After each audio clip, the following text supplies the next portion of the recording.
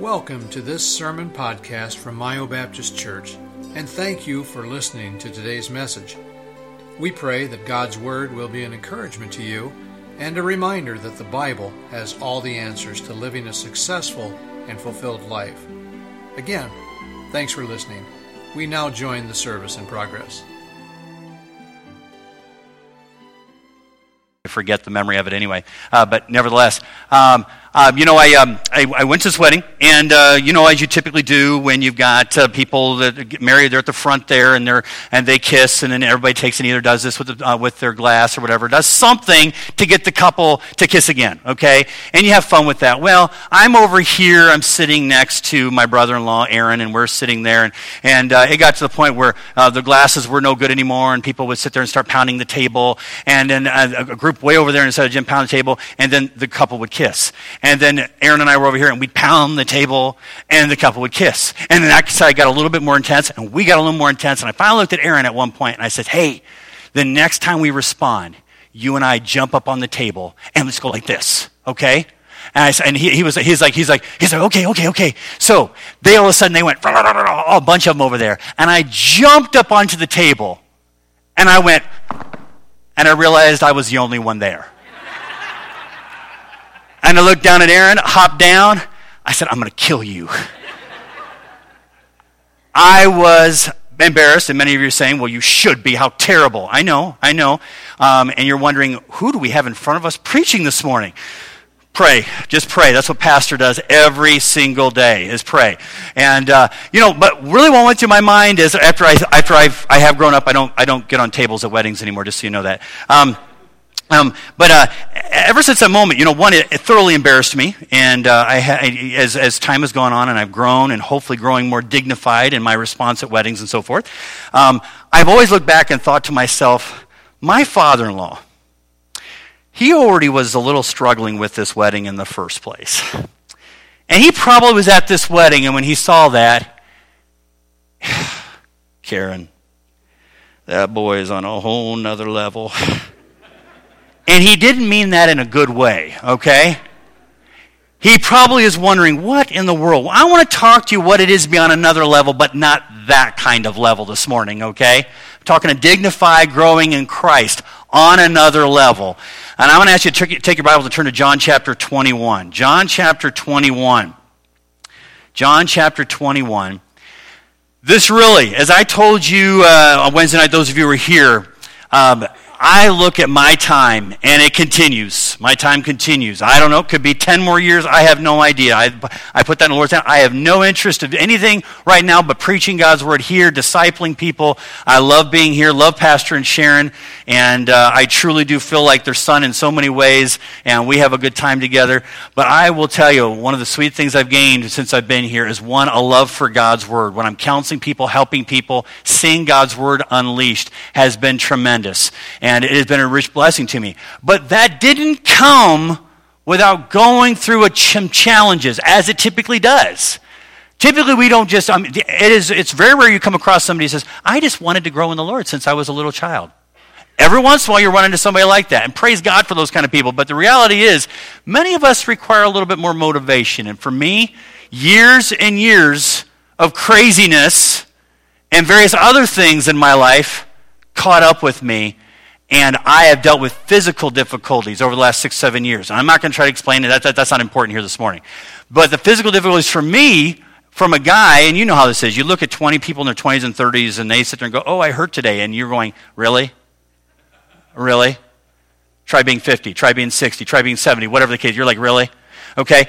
And so that's why, one, I'm not even going to share it all. But there's something that happens. I've talked with many people who they say, yeah, when I entered into my latter 30s or early 40s, all of a sudden I began noticing this. And people are telling me, hang on there, wait till you get your 50s. And that may be. Each stage of life brings its own challenges. Well, I ran into some challenges. And it's not just because I turned into my 40s. It's because of poor choices. And because of the ways of living that God was showing me, you got to get rid of this stuff.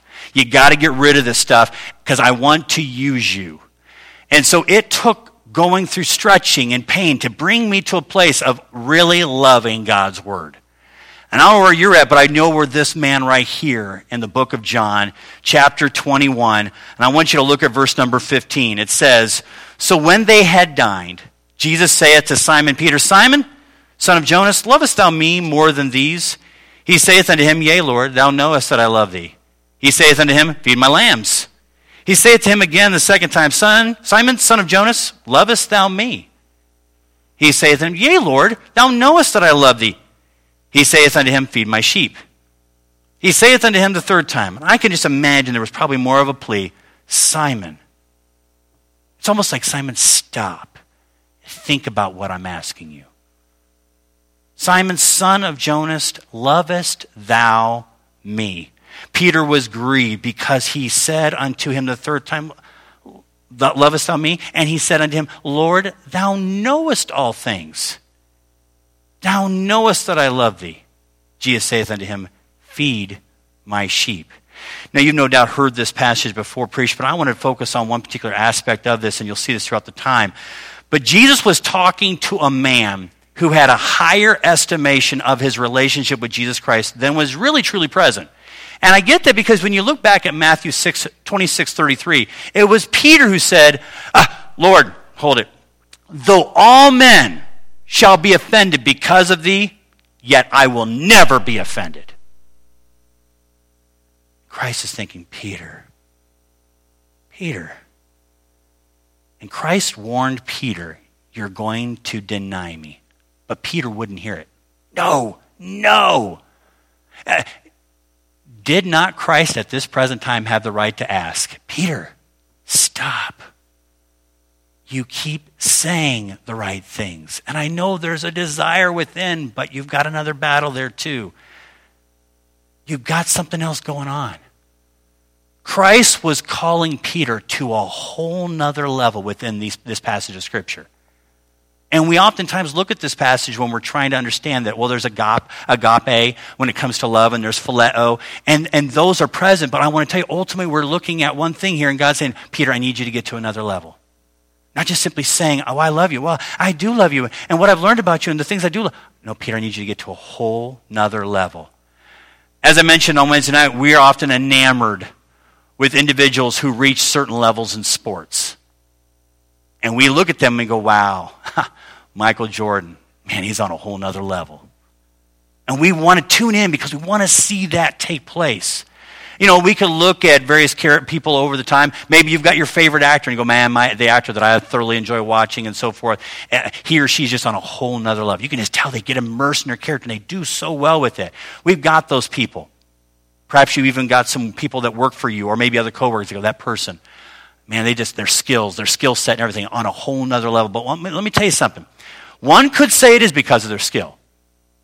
There's no doubt Michael Jordan was talented, and we can look at many other people that we consider and go, "Wow, very skilled." But when you go looking at various people, you could also notice that they are truly committed. They've really committed to something. And the level of commitment Christ was calling Peter to in this passage is so beyond human ability. But it is not beyond the work of Jesus Christ in one's heart. And that's exactly where Christ was heading with Peter.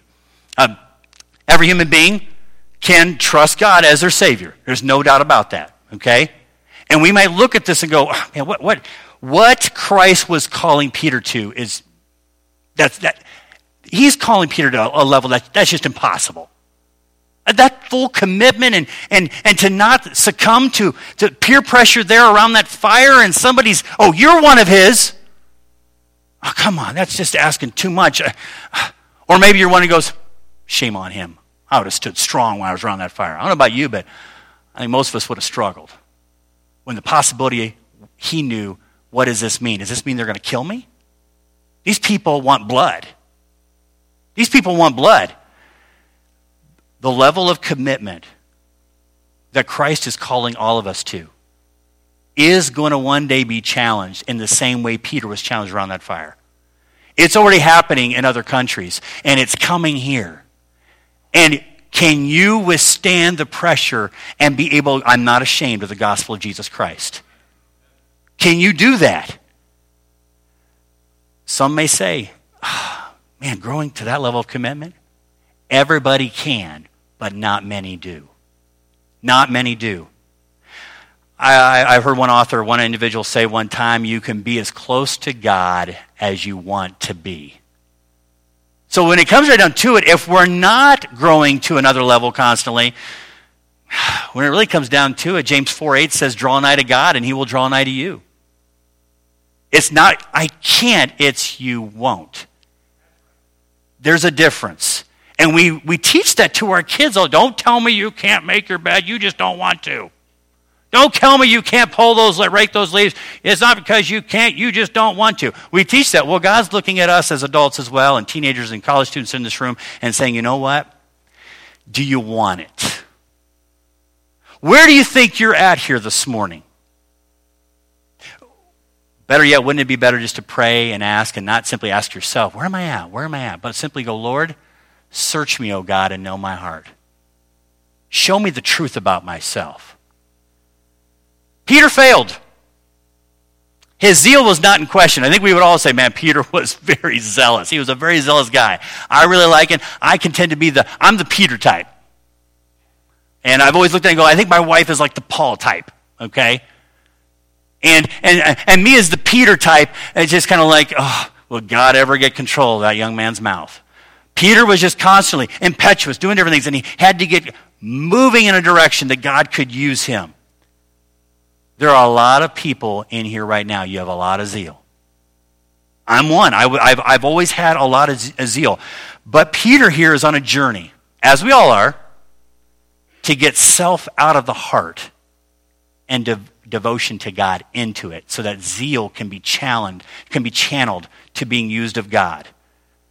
That journey must be a journey through the Word of God, asking God, show me yourself.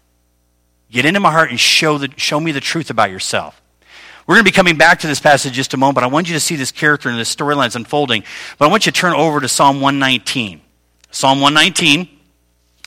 I have been doing my devotion time in Psalm 119. I have a book, Counseling from Psalm 119, and it's a great book that helps me to learn how to use the Psalms to counsel people. Oftentimes, counselors can tend to use more of the New Testament, but Psalm 119 is a special book of the Bible that really, when I've gone through this study, it has really developed more and more of just taking the love for God that I'm growing and having more of the love of His Word, and it's really just feeding it more and more and more.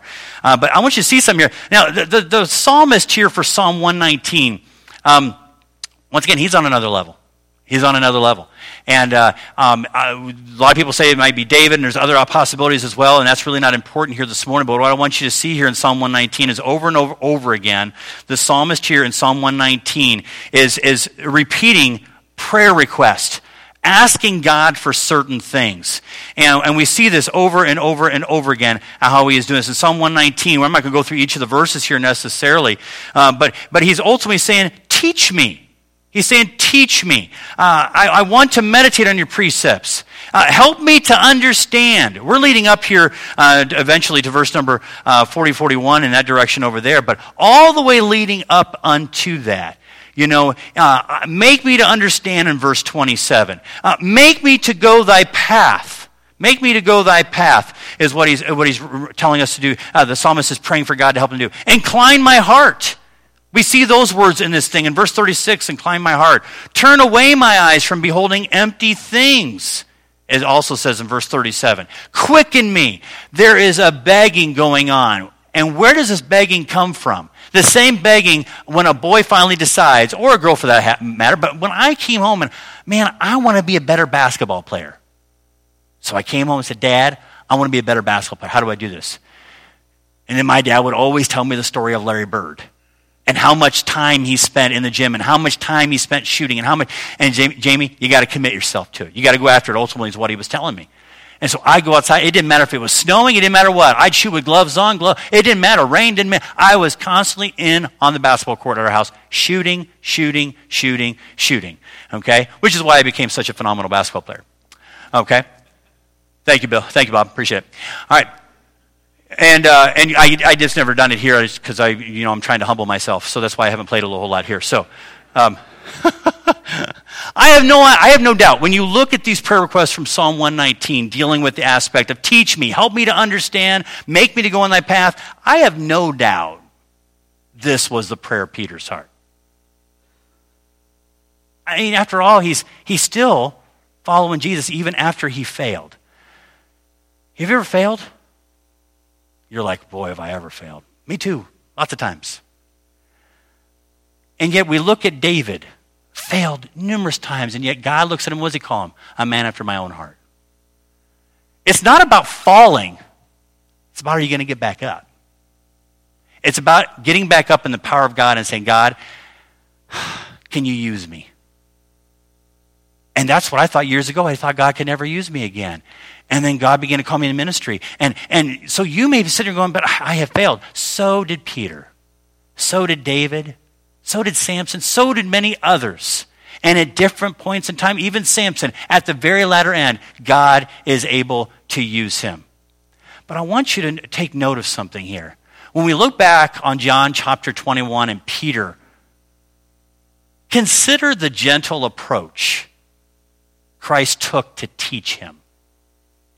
I look back at that. How many of us would write the script like that? How many of us would write the script? Darren, what's up with you, man?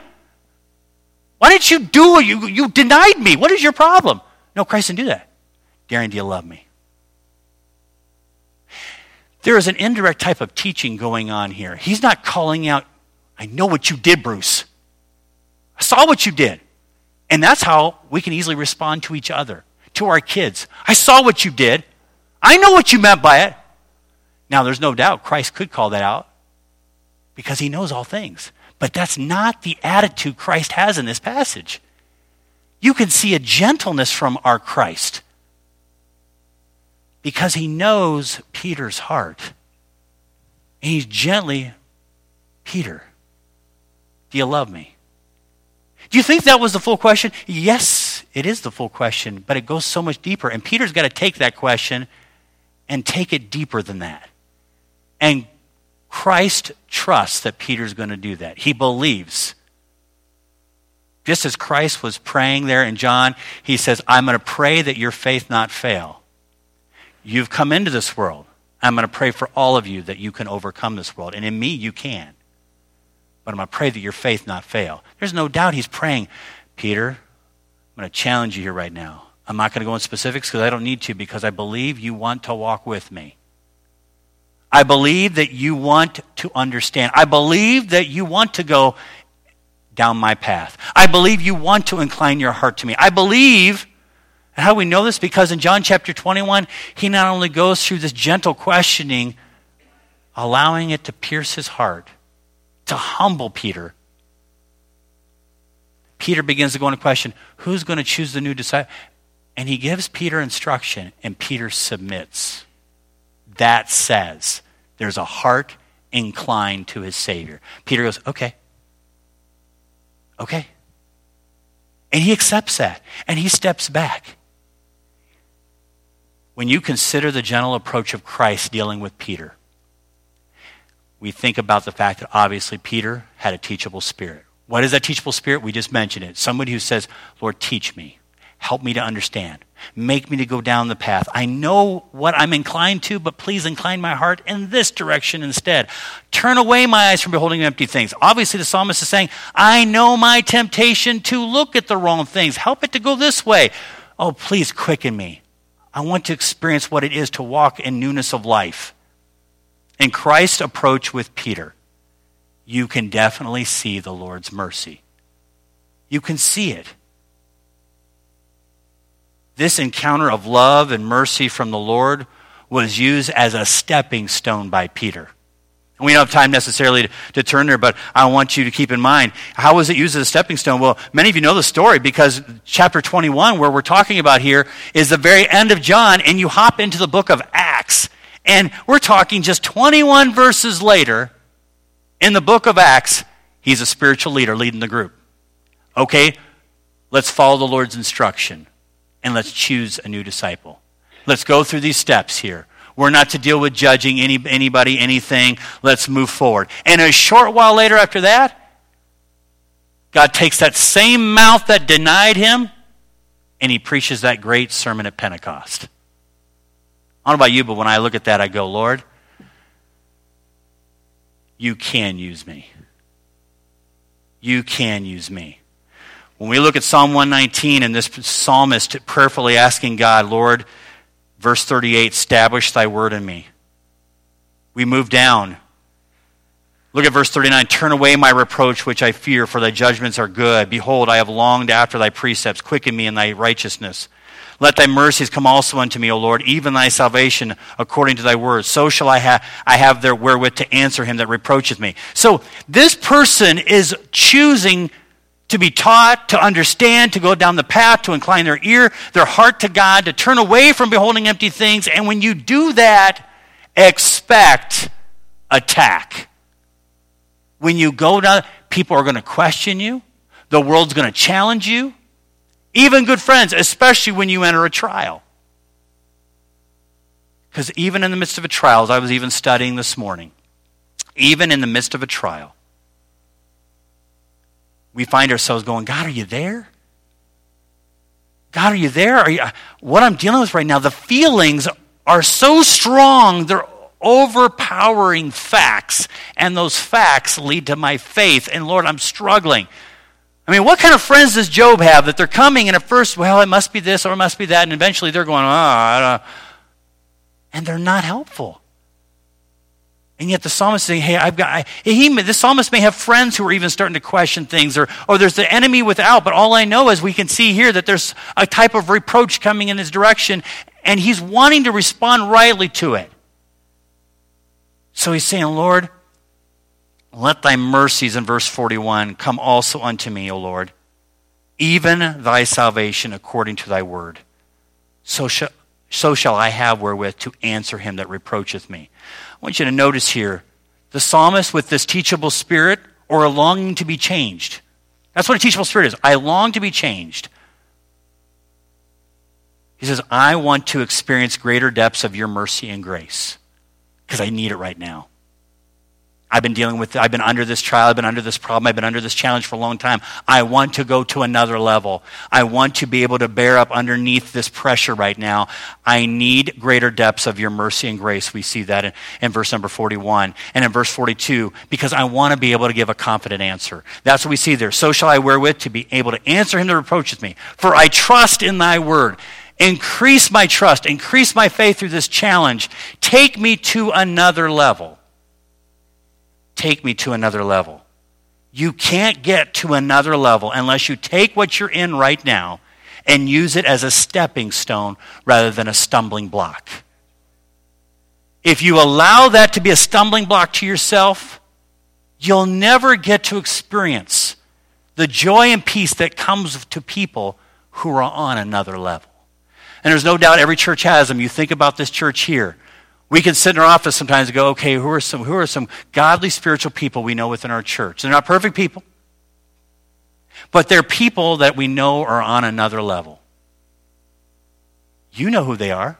If you were going through a difficult time and you needed somebody to pray, you got people, why don't you go talk to that person? No, and you're going over this direction. Why don't you go talk? No, I'll go over that direction. It's because everybody in here, you know people in this congregation who are on another level in their spiritual walk. And you know that when you go talk to them, it won't be full of a bunch of air, but it will really be something that you can continue to build your spiritual life on. It will be sharp. It may be sharp even. Iron sharpeneth iron. But you know it will be, that it will be done in love and it will be a good thing. Isn't it great when you're going through challenges? I think about Deb Gussler. To be able to go in and there's a bunch of food there, provided by our church.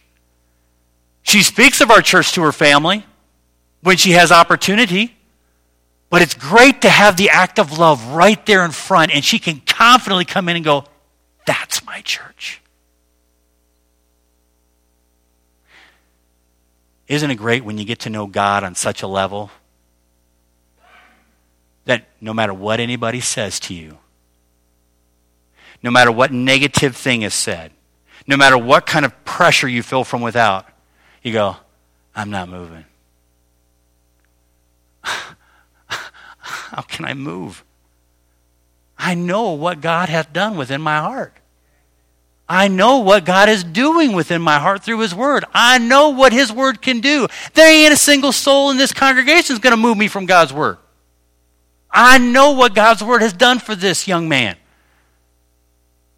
I want another level. Do you want another level? God does not take us to another level by force. Tom, you're coming with me. He doesn't do that. He does not take you by force. He brings problems into your life, allows them to come, to perhaps bring you to a place of humility so that you'll see your need for another level. But he doesn't take you by force. He wants our heart to go willingly, which is exactly how he approached Peter here. Peter, put your name in there. Do you love me? Do you love me more than your job? See, early on in this passage of Scripture, Peter was returning to some fishing. He loved fishing. And he needed to get away for a time. When you look in John chapter 21, he's wanting to return to some fishing, but the fishing excursion didn't go so well. And then Christ comes out there. Peter, send your nets. But send them. He is trying to bring Peter to a place. Peter, I got some great things you're going to do. But I also want you to know you're going to die for my sake. Get ready for it.